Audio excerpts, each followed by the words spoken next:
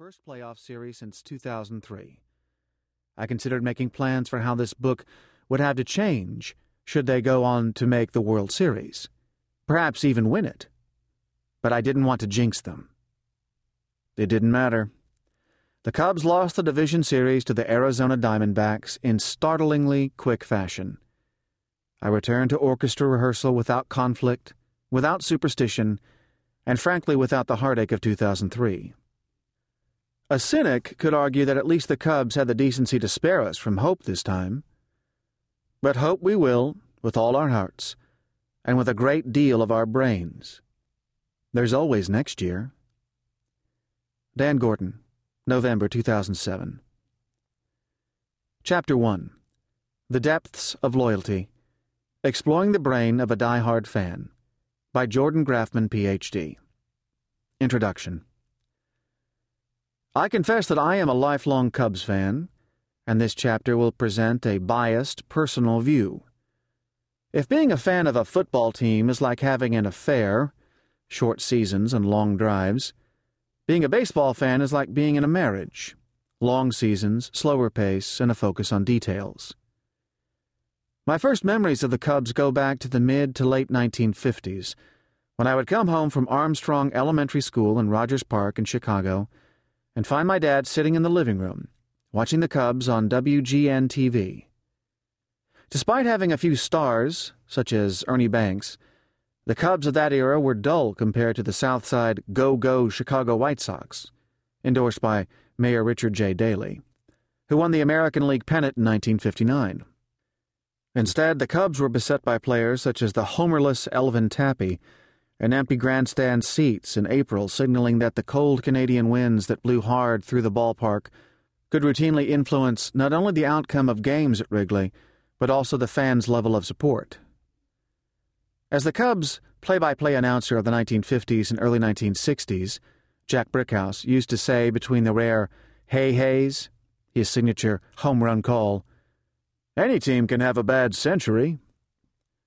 In fact, the Chicago Cubs played good baseball throughout the first half of the 20th century, following the Tinker to Evers to Chance era of the early 1900s.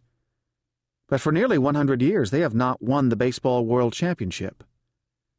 At one point in the late 1930s, the team even hired a sports psychologist to try to determine how to improve the team's performance. A fan of the Cubs must love the team with an almost religious fervor, given their tumultuous ups and downs. They have had seasons where they looked like they could compete in and win the World Series.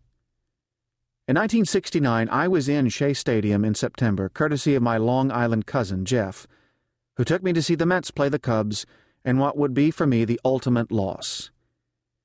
We had to leave the game early to beat the traffic back out to Long Island, and just after we left, the Mets scored a run to take the lead, and eventually the victory from the Cubs.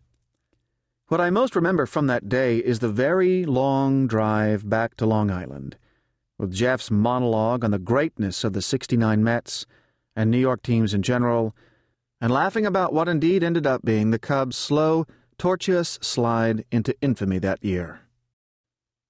Having spent the first 20 years of my life in Chicago, I was indoctrinated to the idea that actions speak louder than words, and that we were the city of broad shoulders. So I often wondered why I remained a Cubs fan despite the singularity of their failures over the years. Was my optimism simply a form of magical thinking? A form of fantasy on the borderline between reality and dreams?